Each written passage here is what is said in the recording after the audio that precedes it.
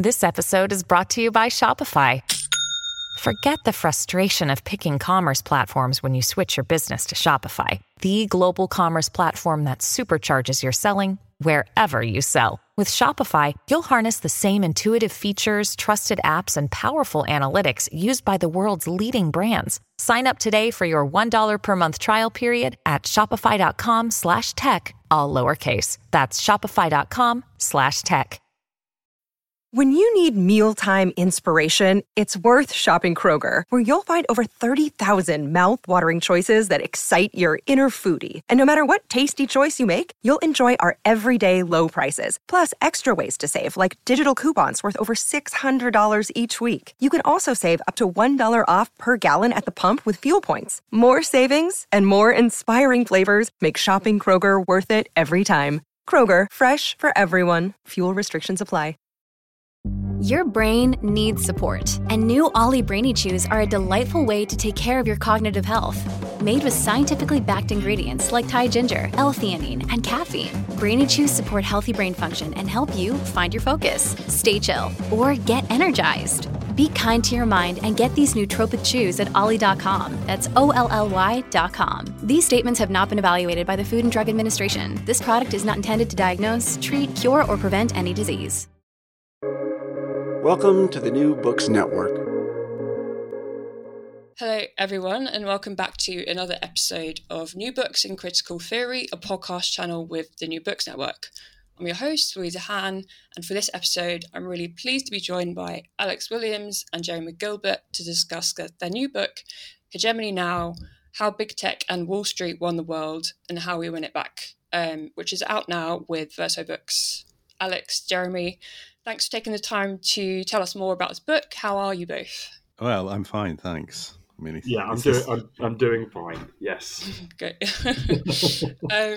So I'm really pleased to have you on the show. I had the chance to read the book recently, which was great, and found kind of your focus on the limitations of contemporary left strategy and the nature of what we're up against kind of really valuable and convincing. So just to kind of gloss the book's kind of subject matter for the audience very briefly. It offers, a diagnosis of the ways in which power operates in our current conjuncture, characterized as that is by the dominance of big tech and finance capital, and also offers quite a careful unpacking of neoliberalism's development over the decades, obviously a hot topic given what seems to be, the erosion of active enthusiasm for the model in recent years.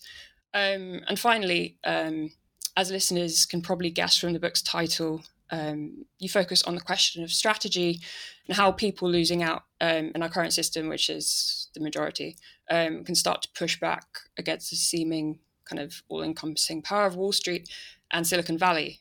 So before we kind of get into the specifics of the book, could you tell us a little bit more about your respective backgrounds and how you decided to join forces and write the book together? Well, I come out of cultural studies, really. I'm based at the University of East London, although only sort of hanging on to an academic career by my fingernails. And because I come, that was once upon a time like one of the centres for cultural studies in Britain, and I'm also the editor of a journal called New Formations, and I would say I come out of this version of cultural studies which sees itself as the sort of classical tradition of Williams and Hall, which wants to take a very capacious approach to understanding contemporary power relations, and also to engage with the questions of political theory and political philosophy to the extent that those investigations generate the need to do so.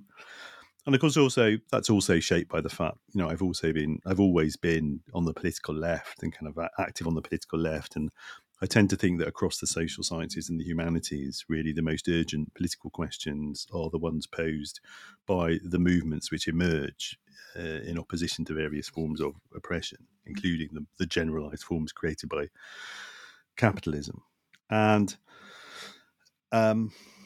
I mean, how we came together. I mean, Alex can talk about his background, but we started to get to know each other. Well, shortly before we met through, a mutual friend, Mark Fisher, actually, but quite shortly after meeting Alex, was looking to start a PhD, and I was able to, we had some funding going at UEL, and he became my PhD student, and during that time, he ended up deciding to work on the question of hegemony, the idea of hegemony, which at the time was quite unfashionable, and I had some sort of notes for various aspects of how to sort of rethink the idea of hegemony, which had mostly been sitting around unpublished and didn't really get read by anybody but Alex until when he undertook that PhD. Partly because at the time it was a really untrendy topic, like I say, and then basically once he'd finished his PhD,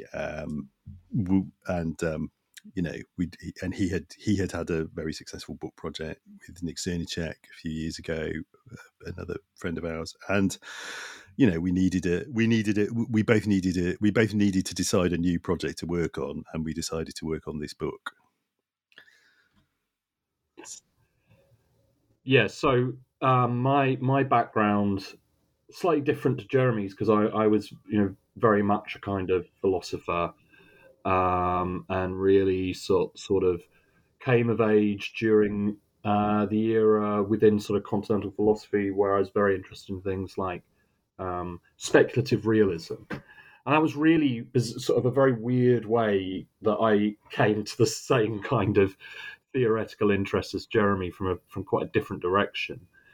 And really just sort of being inspired by the frustrations with the usual ways in which we understand politics, the usual ways in which we kind of image power and understand strategy. And all of that kind of led into the book that I wrote with my friend Nick Cernicek, Inventing the Future, which kind of had quite a lot of content on stuff like hegemony, though it wasn't really the focus of the book. And it led into my PhD, where I kind of, under Jeremy's sort of tutelage, became increasingly focused on this concept of hegemony as being a sufficiently complex way of understanding power, and that could work. You could work to kind of expand it in various ways, and this sort of led us to writing the book, and particularly focusing it in on a number of areas in which we think it would be very useful to kind of understand the power formations of our world through hegemony, with sufficient kind of work being done. And that's really the sort of the starting point of the book, which is that, exactly as you said in your intro, actually summarizing it very well, in order to affect change, we need to have an understanding of power. And this doesn't necessarily need to be, an assertion of kind of theory over practice, because we would both probably argue, in fact we do, that, all people who are operating within a political sphere will have some, at least, perhaps just tacit knowledge of the kind of operations we're talking about. It's the kind of sort of knowledge that comes from trying to affect change, and not just people on the left, but also people on the right and centre as well. Because we do have a kind of claim that this is a realist account. This is what power is like. So if you're good at obtaining power or manipulating power or contesting power, to some extent you'll be operating, whether consciously or not, within a kind of hegemonic framework. Certainly that's what we want to argue anyway. Mm-hmm. Great, thanks for that. So just assuming there's going to be some listeners who might not be kind of au fait with all of the terms that we'll be kind of using shortly, I think it might be helpful if we kind of start with some definitions, if that's all right. So firstly, let's get into what you term actually existing neoliberalism as distinct from neoliberal theory, as this will help to, I think, contextualize maybe the political moment we're currently living through. And obviously neoliberalism is a word that I think warrants continued re-examination given the varied ways it's deployed in different contexts and different points in history. So could you give us a sense of what you mean by actually existing neoliberalism, including some of its key characteristics and how it differs now from, say, the Thatcherite mode of neoliberalism that people often kind of default to when describing the phenomenon? Well, yeah, I mean, the term actually existing neoliberalism initially is just an attempt to differentiate neoliberalism as an actual complex of policies and programs and power relations and institutions from neoliberal ideas as constituted in the classic texts of the neoliberal tradition. And the reason we make that distinction is partly because we feel that if you look at the history of writing about neoliberalism and its history in English, I mean, it actually starts very late. I mean, given how ubiquitous the term became, it's quite surprising now, but it's very late. The term had been in use in places like France and the Spanish-speaking world for years and years, and it's not really until the early 2000s that people really start to publish a lot about it. And David Harvey's book, A Brief History of Neoliberalism, probably the first significant text. And it's essentially a Marxist account, which isn't really interested in the sort of prehistory of neoliberalism before the 70s. In the writing of people like Hayek, it's interested in the way in which a particular sets of governments from the early 70s onwards start implementing programs which are recognisably neoliberal, whether or not they actually derive those policy agendas from that neoliberal intellectual tradition. Then after that, most of the most prominent, the best known books published on neoliberalism and its history, after that, they almost all focus on this particular narrative, according to which the Montpellerin Society, founded in the 1930s by a group of liberal philosophers and thinkers and economists who are scandalized and dismayed by the success of collectivist politics in the world of the Soviet Union, the New Deal, etc. And then the success of their project of propagating their ideas is so great that by the 1980s they're able to sort of take over the world. And all that story is immensely valuable, but I think we did feel that the pendulum had really swung too far towards what is effectively a pretty idealist account, to be honest, which doesn't really take sufficient cognizance of the extent to which the neoliberals were basically fringe thinkers, even on the political right, up until sometime in the 70s, and it was only a particular configuration of political forces which made it possible for their ideas to be deployed, and also their ideas were never deployed in a pure form. Maybe some outliers like Georgia, the former, the Eastern European state, not the American state, but places like that where they've really tried to do a flat tax or something, have been like properly Hayekian neoliberal. But for the most part, neoliberal concepts, ideas and rhetorics have been deployed precisely and only to the extent that they serve the interest of a particular configuration of class forces.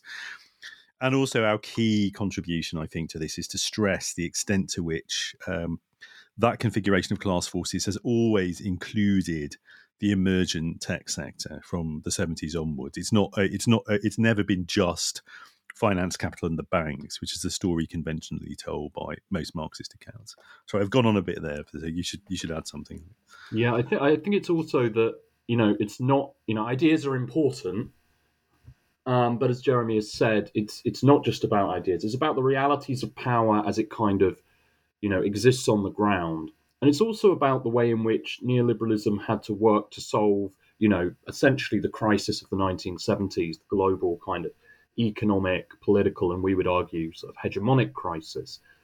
And in doing so, it's not just about convincing people that your ideas are right, or that your ideas are inevitable. It's also about kind of creating systems that work with the emergent dynamics of the time. And what we mean specifically in terms of actually existing neoliberalism is, alongside the ideas, alongside the kind of what we might think of as the purely political forces, there is a kind of upswing in things like globalization, in terms of things like globalized shipping, in terms of things like computerization, and these are not tendencies that are inevitably going to lead to neoliberalism by any means, but they were tendencies that neoliberalism was able to use and to in turn shape in ways that serve to embed it.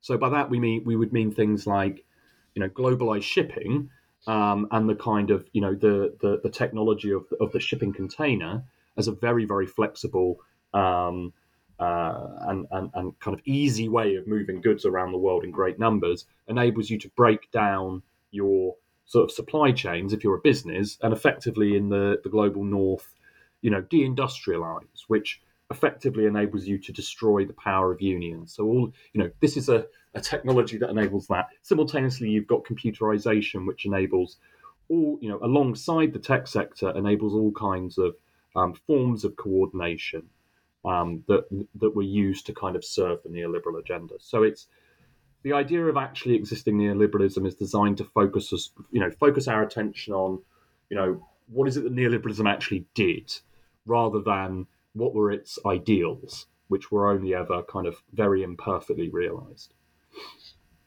Okay, so let's kind of bring in the Gramscian element of the book, I suppose. So thinking about the term hegemony, which we've used quite a lot in the past 10 minutes. So obviously it's a concept that you draw from Antonio Gramsci, and sometimes it's deployed to mean kind of erroneously straightforward dominating power, or sometimes a bit reductively to talk about how culture operates politically, rather than viewing the two as intertwined. So can you give us a quick overview of the term and why it provides a useful framework for considering political strategy, and maybe go into a few of the related terms like coercion, passive or active consent? Yeah. Okay. So I'll take an initial stab and then I'll hand over to Jeremy. So the basic definition of hegemony, and it was really good that you kind of differentiated it from some of its kind of more common usages, which are either to describe sort of the political implications of culture or practices of outright domination, which it certainly includes, but is not reducible to. Basically, what is hegemony? It is a form of leadership. That's kind of where the term comes from in the kind of Gramscian tradition, the tradition of Antonio Gramsci, the Italian communist and political theorist who we kind of draw on most explicitly. But exactly what this sort of leadership means is a sort of complicated question. So in our sort of take on it, this leadership might involve individual leaders, individuals who are leading kind of sort of political parties, social movements, and so on. But really what it means is the ability to determine at a kind of fairly sort of abstract level the direction of travel for a society. So, it's in that sense that we maybe could talk about neoliberal hegemony. What was it? It was an ability to kind of continuously lead sort of neoliberal societies to become more and more neoliberal in nature over time.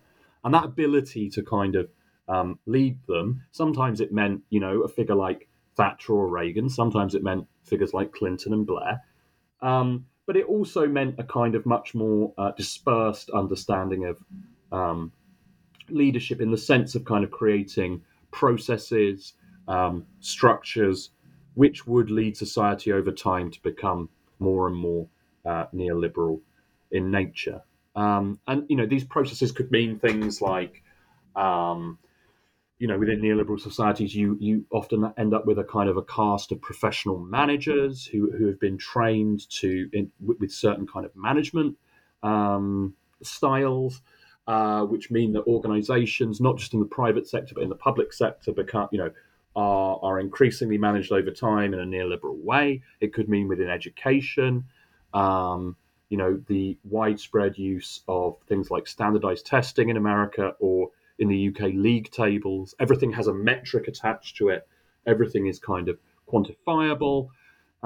Everything is therefore kind of led towards becoming more and more competitive over time.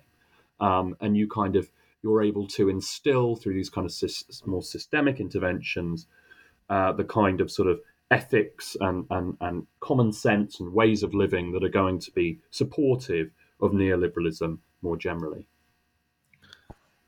Yeah, that's really good. I mean, I would just add on the question about passive and active consent.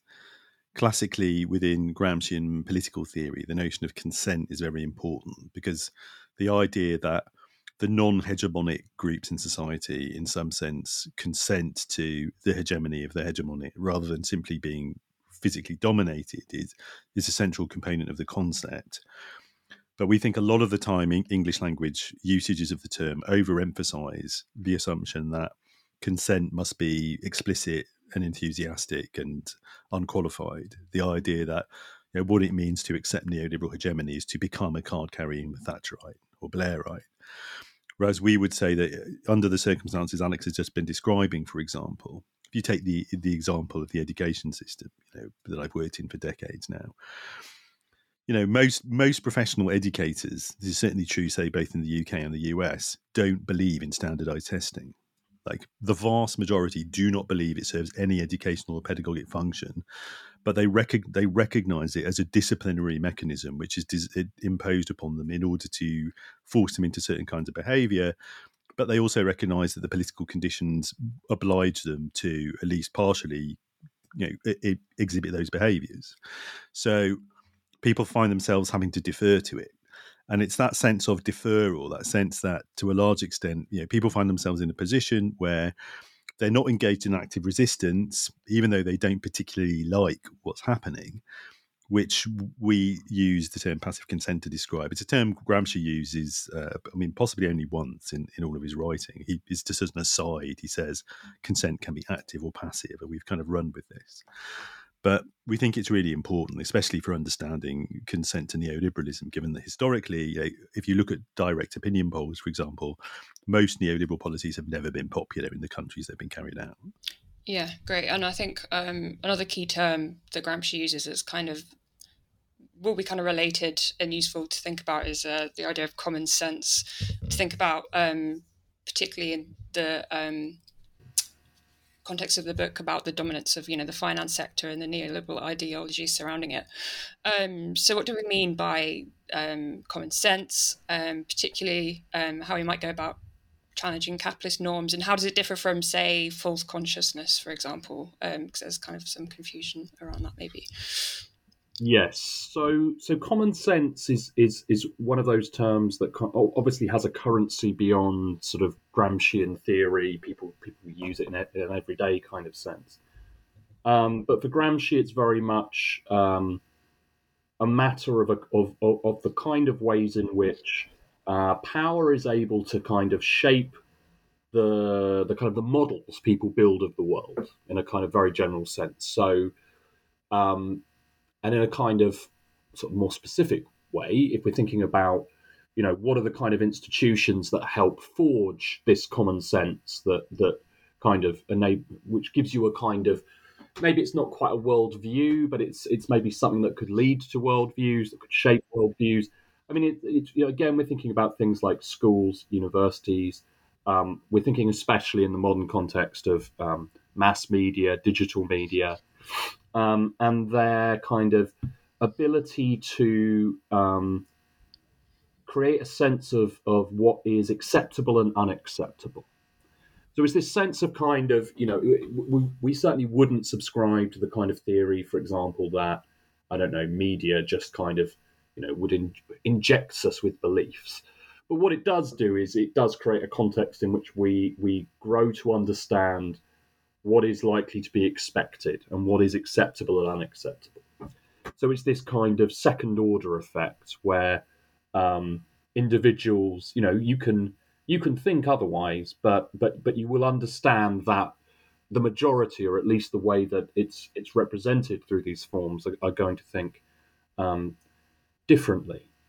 So how is this not just us insisting on a kind of false consciousness? So false consciousness is an idea sort of popular in classical Marxist theory, where you're trying to solve a problem, which is, according to Marx, or at least the Marx of, the Communist Manifesto, at least, the kind of the process of societies becoming industrial capitalist societies is one in which you're going to see this great kind of filtering of people into two classes, based on their relationships to, where they are in the system of production. Are they owners or are they wage workers?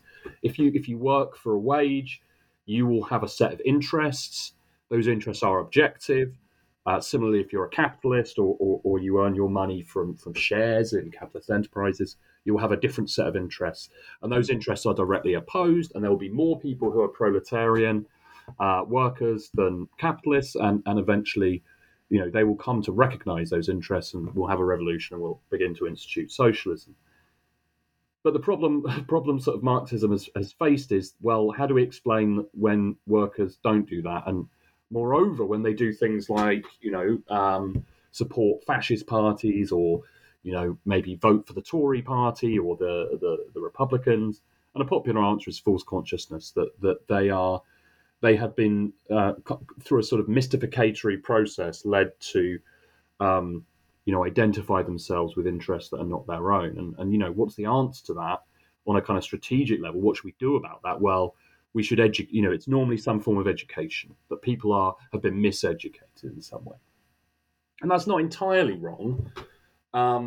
But our answer to that is maybe a bit more complicated, and kind of gets into our sort of understanding of interests. So I'll hand over to Jeremy here, because I think he'll have something interesting to say. Okay, sure. Yeah, so we're very interested in this notion of interests, and firstly, to say Gramsci himself, when he writes about this idea of common sense, which just refers to, really it would translate best in contemporary parlance as something like conventional wisdom, just like the complex of everyday ideas and habits people have for thinking about the world. He argues that it never or rarely adds up to a completely coherent ideology. It's made up of various bits and pieces that people just sort of muddle along with. But a lot of it does consist of certain habits of mind based on people understanding what they have to believe or behave as if they believe to get along in a particular society.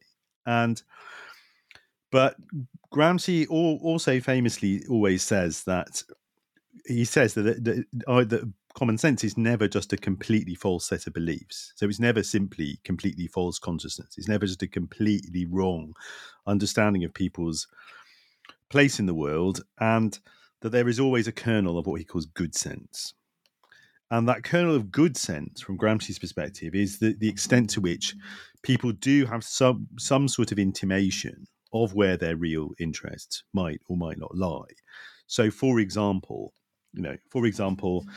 well, if people end up supporting far-right parties, for example, and believing all sorts of nonsense about a global cosmopolitan elites wanting to suppress them, they are mostly completely wrong. But they are not wrong that, for example, global, international capitalists are not on their side. Yeah, they're right about that bit. They're wrong about the rest of it. And the bit where they're usually right is the bit where they are intimating something of their interests. Now, this question of interest then is really important. And really, if you think about the evolution of Marxist and post-Marxist political, social, cultural theory, especially in English, over the past few decades at least, there's a big upsurge of interest in Marxist theory coming out of the radical waves of the 60s and 70s. And then, as had really already happened once decades previously, there's a general realization that Marxist theory hasn't seemed to be able to predict the behavior of large populations because they have not engaged in the forms of revolutionary struggle that they predicted. And they therefore seem to be acting against their own interests. And generally, what that has provoked is a turn to mostly psychological theories of political motivation, according to which various theorists and commentators and analysts have decided that, well, people are obviously not acting in their objective interests, because if they were, they would be revolutionary socialists, as predicted by Marx. Therefore, they must be motivated by something else, some irrational psychological identification, or some other sense of belonging, or maybe they're not motivated by interest at all. They're motivated by values of this kind of abstract category, which everybody, mainstream political science is always referring to and never defining. They're motivated by one of these other things. And our argument is that this is really a kind of misstep. This is a wrong direction in which to take the analysis. That rather than arguing that when people don't act as predicted by classical Marxism, that's therefore because they're not acting in their interest at all. Rather, we say it's important to recognize that in any actually existing modern society, contemporary society, almost any individual or group will have very complex set of interests, some of which, if you analyze them at an appropriate level of abstraction, you can say that people have different sets of interests which could be realized under different historical conditions. And so, for example, I mean, the example we always give in this kind of context, it's easy to understand, is, well, what about the white worker who votes for a far-right party, with an anti-immigration agenda, or indeed votes for something like Brexit, whom classical Marxist theory insists is voting simply against their objective interests? And our argument is, that is a view of the situation which has been countered by others, in some cases coming from a neo-Marxist perspective, and in other cases coming from a different perspective, which focuses, for example, on white supremacism, but not on issues of class in the same way. And in either of those cases, people have said, well, actually, they are acting in their interest. They're acting in their interest as white people who have an interest in reproducing white supremacy, or they're acting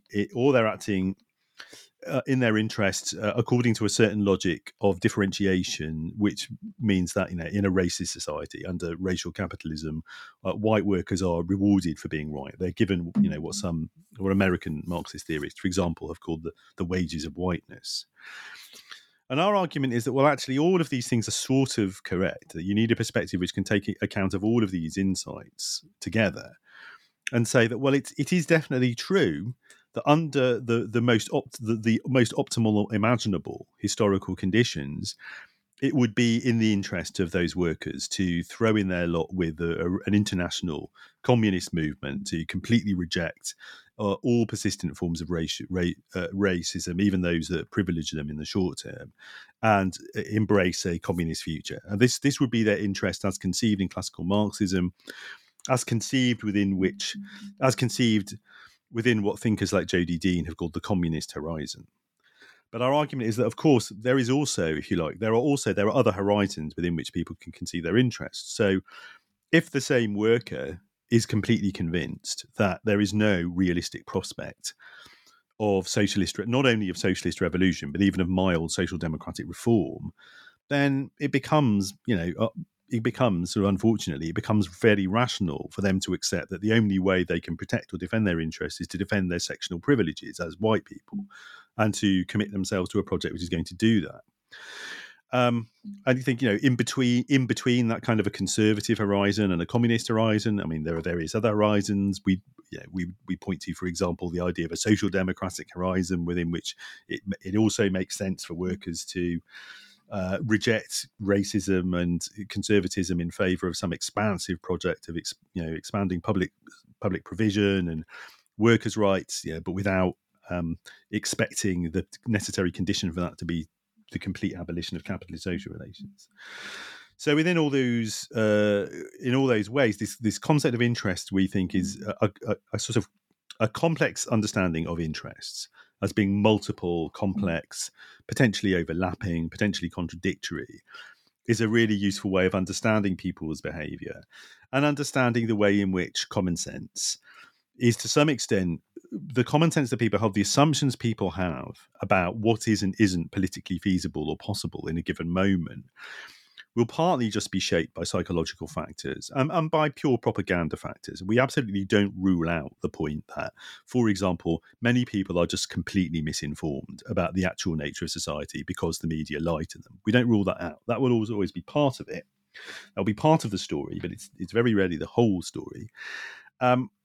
That the common senses that people will adopt will partly be dependent upon their general sense of what the balance of forces is in a society and what the actual political possibilities emerging from that balance of forces is.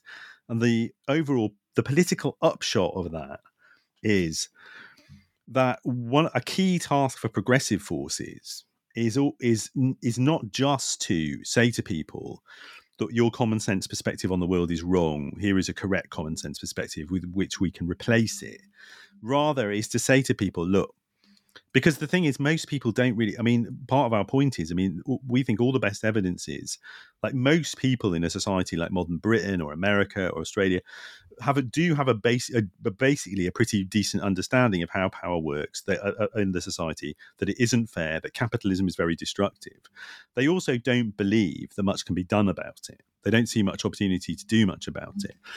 So the task of progressive forces, we think, is generally to construct sufficiently large sort of coalitions of interests that it can convince people that there is actually some point kind of shifting their gaze from a very conservative horizon of just defending what they already have, defending their sectional interest, towards at least a slightly more progressive, more elevated horizon at which they could conceive of themselves as having shared interests with many other people who might be apparently very different from them. Yeah, great. That's covered a lot of my questions, actually. So I think we should kind of move on to looking at like platforms and finance capital now, because that's obviously an integral part of the book. So firstly, I guess, what is a platform? It's used in everyday discourse, but actually rarely have I sort of considered its constituent characteristics, and maybe tie that in with Gramsci's notion of historic bloc, which you say is sort of aligns closely with hegemonic platforms. This episode is brought to you by La Quinta by Wyndham. Your work can take you all over the place, like Texas. You've never been, but it's going to be great because you're staying at La Quinta by Wyndham. Their free Bright Side breakfast will give you energy for the day ahead. And after, you can unwind using their free high-speed Wi-Fi. Tonight, La Quinta. Tomorrow, you shine. Book your stay today at lq.com. Yeah, so platform, as you've mentioned, we might use it in kind of everyday speech to refer to things like, I don't know, Google or Facebook, their platforms. We might also sometimes, in discourses around kind of free speech and who should have a right to speak and on what topics, people talk about, giving people a platform. In the sense that we use it in the book, we're kind of taking it from the usage that's used in the kind of the technology sector, where basically most of the leading, the most wealthy companies in the world are operators of platforms. And, if we're thinking about Amazon, if we're thinking about Google, if we're thinking about Facebook, if we're thinking about Microsoft, even if we're thinking about Apple, what all of them do is operate a platform. So in terms of the sort of business studies theory about, well, what is a platform? Why a platform business is different to other businesses, and therefore, how does this term platform come to be a kind of object of study that we should pay attention to? And maybe we should think in this case about something like Microsoft. So Microsoft in the mid-90s actually developed internally a platforms group that was designed to drive profits by taking the strategy of what's called platformization, turning a business which sells products, in this case digital products, operating systems, and productivity software, into a platform. And what that meant was basically trying to create many forms of lock-in to the basic platform of Windows.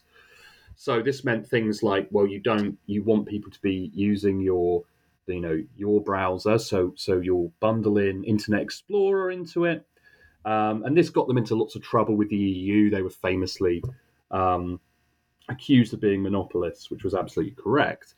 The platformization strategy is basically, to kind of put it in very general terms, to get people to adopt your system and to use your system to build their own systems on top of.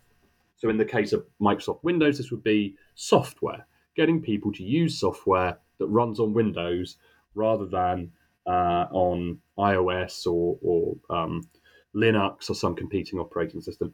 In the case of Facebook, this would mean, getting people to join Facebook and do their social networking on Facebook. And the basic element that kind of, leads platforms to almost inherently be monopolistic in nature is the fact that, which is obviously great for a business. Every capitalist business wants to be a monopoly, up until the point when they get in trouble with regulators. But up until that point, it's a fantastic way of making money. Because you basically control the market that you're operating in. And there's a kind of intrinsic relationship on the one hand between, the more useful your platform is, the more people will use it. The more people that use it, the more useful it will be, and the more embedded it becomes. So this is how these kinds of digital infrastructures have managed to obtain this, in each case, an incredibly sort of profitable business model, an incredibly central role within our digital existence. We think that you can use the term platform more broadly than that. So, the term gains currency from the technology sector, which most kind of flagrantly does this. But more or less, any system that another system depends upon can operate as a platform. And you can certainly consider the global financial system to be an incredibly influential platform. Why is this a matter for kind of politics? Why is this a concern to us? Well, we can see in terms of the emerging debate around Silicon Valley and particularly around social networks, the use of data, their particular role in kind of regulating and even sort of manipulating sort of public political speech, that these are very influential systems. But more broadly, and this is where it links to the idea from Gramsci around the historic bloc, is that for Gramsci, when he's thinking about kind of the process of assembling hegemony, so he's interested, from the point of view of the Communist Party in Italy, how do we contest the system of power that exists? Well, you need to see how they got it. And then maybe we can do some analogical things from a kind of communist perspective that would also enable us to gain it. And so he looks at, how various, sort of fractions of classes come to ally with others, with other groups, and begin to, obtain hegemonic power in various ways, particularly through various elements of the state apparatus. But what distinguishes these sort of really long-lasting forms of hegemony, and you could say neoliberalism has been a very long-lasting form of hegemony, is that they go beyond just controlling, having parliamentary majorities or having kind of political control. And it's far more expansive. So they move into things, in Gramsci's case, the thing he's really interested in is the economy. So, a historic bloc will tend to reform the economy and the domain of production in such ways that it will support that political system. So in a similar kind of way, when we're thinking about platforms today, including the tech platforms most obviously, our interest is really in terms of the way in which they were shaped by neoliberalism, the way they were shaped by kind of neoliberal patterns of thought, the way in which they sort of worked to deliver the interest to get the classes of people who control them and own them to give them the world that they want. And the way in which they serve to kind of embed neoliberalism in everyday life in terms of the way in which we, interact with each other, particularly when we're thinking about, social media. There's been a lot of focus, particularly from sort of liberal critics. I'm thinking especially of people like Shoshana Zuboff here, on the kind of surveillance side of digital platforms, particularly their usage of data. But much more kind of problematic for us, certainly, is the way in which they basically naturalize a lot of the kind of facets of neoliberalism that end up being most kind of socially pervasive. My classic example would be, again, similar to education, but even more pernicious, is the way in which on social media everything has a metric attached to it. Everything has a number. And when I introduce this idea to my students, they're sort of surprised by it because it's just like it's the water they've grown up in, right? This world of where every social interaction is has a metric. Everything is potentially gameable, and just in this kind of incredibly simple way that every interaction has a number attached to it on a social network, is an example of the way in which these kinds of the sort of neoliberal management techniques end up being kind of incorporated by digital platforms and sort of become part of the fabric, become part of the kind of the everyday mechanisms of the way in which we experience social reality. So to that extent, you can kind of see particularly digital platforms as being, paradigmatically neoliberal institutions. But we want to go a little bit further because, in our sort of argument, we entertain the idea, as sort of many people are these days, that neoliberalism is on its way out. But if we're thinking about, well, what can we do, then it kind of, we need to understand the ways in which neoliberalism is and isn't on its way out. So it is on its way out. It is in its kind of death throes at certain levels. But on other levels, it isn't. And it's really the kind of, within the sort of infrastructures of neoliberalism, the kind of the deep infrastructures that it is kind of most firmly embedded. Whereas in its more kind of maybe ephemeral areas, like within kind of popular consent, within the media, even within kind of politics, particularly in America and the UK, it's in significant trouble. And even kind of, politicians like Liz Truss, our new Prime Minister in the UK, she's, pretty much just a Thatcherite cosplayer, who very much gives the appearance of wanting to do all the same kind of things that Thatcher did in the early era of neoliberalism. Even she is having to, massively intervene in our energy market. So, you can see the ways in which neoliberalism is kind of slipping at the level of kind of consent, at the level of its ideas to not necessarily convince people of their merits so much as convince people that the world inevitably will be like this. However, at the level of kind of the infrastructures, at the level of the platforms, we still have everything, that was generated under neoliberalism. And this kind of infrastructure is still the kind of forms the environment in which the kind of the replacement for neoliberalism is being contested, I think. Yeah, so tied into that is, a lot of kind of the effects of platforms. You kind of locate in the domain of passive consent. So, there's a mention of, Twitter users who complain about being on Twitter all the time, but are sort of constantly on Twitter. Again, this ties into the assertion that you made that, the crisis of neoliberalism is one in which, the vital platforms for maintaining the hegemony remain strong, despite all of the, bluster about the imminent death of neoliberalism or the move towards, neo-feudalism or some other neologism that we use. So what are the strategic implications of this kind of passive consent for what, we might describe as the broad left, particularly given our kind of current reliance on, these platforms to disseminate sort of our politics? Well, I think there's a few different questions there. I would say we don't really know what the implications of our reliance on platforms is going to be. I mean, there's a number of ways that could go. It could be that our reliance on platforms is going to turn out to be totally disastrous, because as soon as there's any real contestation over certain kinds of class relations in the relatively near future, then they will just use their power to freeze out any kind of anti-capitalist forces.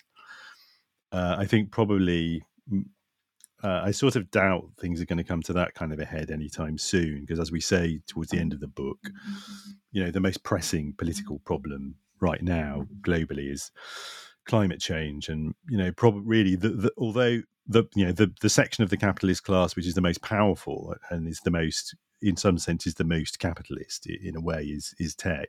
The section which is also it's the most immediately dangerous to human existence and probably has to be isolated is fossil fuel capital. And probably, I in the end, I don't think like Facebook are going to sort of risk a global revolt of users by not letting people on Facebook who want to sort of freeze, who want to get rid of carbon capital. So, but the more general strategic implication of our analysis of things like passive consent is, to some extent, is the one I've already alluded to, which is that the absolute importance of building sufficiently large coalitions, political coalitions, to be able to convince people who are not actively enthusiastic about neoliberalism or post-neoliberalism or wherever we are, but are also not actively mobilized against it.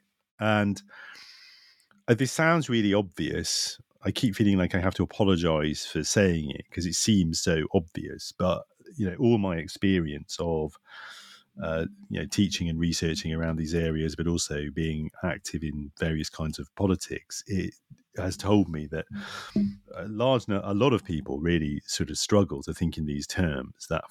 And so if you want an example of how this tends to play out, I mean, one of the arguments we make towards the end of the book is that if you're trying to build a political coalition around an issue, around a set of demands, or you're trying to put together a coalition of people who have a shared interest in a policy agenda like, reversing neoliberalism, decommodifying education, for example, then it sounds so obvious, but you need to figure out who are the easiest people who are not currently part of your coalition or not actively within it or clearly supporting it, and reach them. Find the easiest people to reach who are not yet part of your coalition. And we make this distinction. We make this point because it's a distinction from what is very often a sort of assumption on the left, which is, well, actually what you need to do is you need to find the people who are the most exploited, the most oppressed, because they're the people who will have the most to gain from joining your coalition, and the people who will be most mobilizable. And all historic precedent going back, the past few centuries suggests this is not the case. Really, that historically, you only manage to mobilize the poorest and most oppressed people when you are really on the verge of something like a revolution. That when you're under historical conditions like the ones we're working under now, where we think we're clearly not on the verge of a revolution, then those people, by definition, by virtue of their marginalization and oppression, those constituencies are usually, not always, but normally very difficult to reach. So the example we give in the book of a social political constituency that hasn't really been effectively mobilized in the UK, for example, is teachers. Teachers, we think, for example, school teachers should be very easy to reach. They are very easy to reach. They're relatively easy to reach, and they have a very clear interest in undertaking a very direct critique of neoliberalism and its impact on them. But compared to many other countries, teachers in Britain as a political constituency are really acquiescent. They're demobilized. They're demoralized. They're not very well politically educated. And we think that that would be a good example of some very low hanging fruit, a very easy win for movements like the ones that are emerging now around, things like Enough is Enough. That we would really, we think ought to have attention paid to them. This is not by any means to say you can ever, as we say in the book, it's not by any means to say that the task of, mobilising and defending the interest of the most exploited people is not always an urgent one. But it is to, you asked what the strategic implications are, and I think those are some of the strategic implications of our approach, are that the nature of consent and the nature of the distribution of passivity and activity within creating different forms of consent is such that you can't assume that the people who are the most directly exploited in a given situation are going to necessarily be the ones who it's going to be the easiest to persuade that it is possible to do something about it, basically. Right. So just kind of to round up the discussion of the book, really, because I don't want to keep you too long, shall we kind of touch on the grounds for hope, I suppose? So the Gramscian quote, the pessimism of the intellect and the optimism of the will is probably thrown around a little bit too much, but I think it's quite kind of relevant at the present moment. So what are the grounds for hope? You kind of have a very short chapter at the end of your book kind of touching on this a little bit. What are the grounds for hope in today's political climate, do you think, or to what extent is hope even a necessary component in struggle? Well, I think the first thing to say is I don't think that if you look at the current historical situation at an appropriate historical scale, and as Gramscians, we are all about the appropriate historical scale for analysis, then you would say that the left is really at a kind of low point of it. I think you would say, and I think this is consistent with our analysis in the book, I mean, really, the low point for at least in the Anglophone world, the low point for the left was sort of the early 2000s, around the moment of the Gulf War starting. That's a moment when really it was only the kind of spectacular protest to things like the alter globalization movement that really seemed to mark any kind of public departure from a neoliberal consensus. And they were clearly completely incapable of actually generating a kind of popular mass movement against it. And anything we could recognize as the organized left had just been completely out of the running and out of mainstream politics since the late 80s. And that situation really obtains right up until 2015, 2016, to the emerge in the English, at least in the Anglophone, the Atlantic Anglosphere, like America, the United States. Canada's always a bit of a law unto itself, so I apologize to Canadians. But within that sphere, it's the moment. It's very striking that it happens on both sides of the Atlantic, pretty much at the same time. The Bernie movement happens, and the Corbyn movement happens. And it's a huge event. That is the first time since the late 1980s that the organised left has even really existed as a kind of significant political force. Now, of course, it gets only partially it seems at the moment, only partially defeated in the States. Gets defeated in Britain in 2019, unsurprisingly, after 4 years of struggle. But honestly, from an objective perspective, it was never going. It was bound to suffer some defeats. The left wasn't going to come from where it was in 2015, a position of having been a total historical irrelevance for 30 years, to suddenly achieving the greatest victory ever in the history of left politics in Britain. That wasn't going to happen. And suffering a big defeat after 4 years of relative success is just completely par for the historical course. That's what you would expect to happen, frankly. You would expect it to take much longer than 4 or 5 years to achieve anything.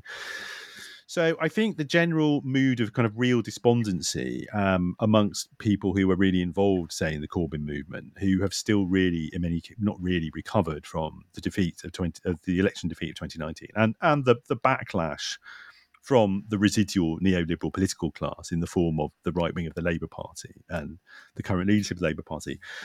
I think it does largely just proceed from not having an appropriate historical perspective and just, not really thinking about the fact that there was history before 2015 and what that meant. So I don't even think, the source of hope is, look, we have an organised political left now. We didn't even have a left that could get beaten in 2014. So the left got beaten in Britain in 2019, but at least we have one to get beaten. That itself is a massive gain. It's a huge gain. So my sense of why the sources of hope, why the sources of hope, because there's no, why wouldn't? It's only from having a very, very short term perspective, I think, which makes people think, well, it's not quite obvious why we should be fairly hopeful. But Alex has a lot of other really interesting uses. Yeah, my source of hope would be basically characteristically quite a negative one, which is that we are still in the early years of a global hegemonic crisis, and our best guide as to what that's like is to look back to the past when you can identify similar kind of periods, and the last one was in the 1970s, and you see a similar set of kind of the political common sense that kind of rules the world, or at least large parts of it, no longer works. People aren't convinced by it. The global economy is in significant trouble. There's an energy crisis. There's stagflation, the combination of inflation and economic stagnation, and we can see all of that today. So we're in a very, very significant crisis point, and that is a situation within which the rules of politics, the kind of the range of acceptable opinions, is much more fluid. The kind of the expansion of neo-socialist political forces within mainstream British and American politics of the last over the last 7 years is a result of that. It's a result of this kind of broader period of crisis that we're heading into, and this the crisis is deepening, and this is the condition within which radical change is possible. The conditions, from kind of the mid 80s to even up until 2015 were not ones in which radical change was possible. It was not going to be possible. So radical change is possible, and any kind of localized defeats are just that, localized defeats. The kind of, the range of interests that, for example, neo-socialist movements, but also kind of other ones such as Black Lives Matter, various kind of movements, green political movements, Green New Deal, all of these, all the way up to kind of recent upsurges in union activity. All of these, have interests that they're not going away. They're only going to get more and more present, and that is a fertile ground for a left hegemonic politics to operate in. Yep, sure. Anything could happen. So, final question. Other than kind of engagements around the release of this book, do you have any other projects, books, or etc. that you'd like to plug?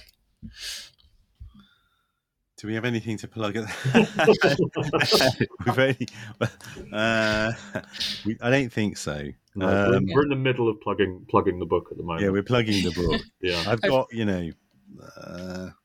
I've got I've got several regular podcasts I appear on, but people can just Google that if they're interested. It's not hard to find. Yeah, true. Okay, so thank you both so much for joining me. Thanks very much. Thanks a for lot. having us.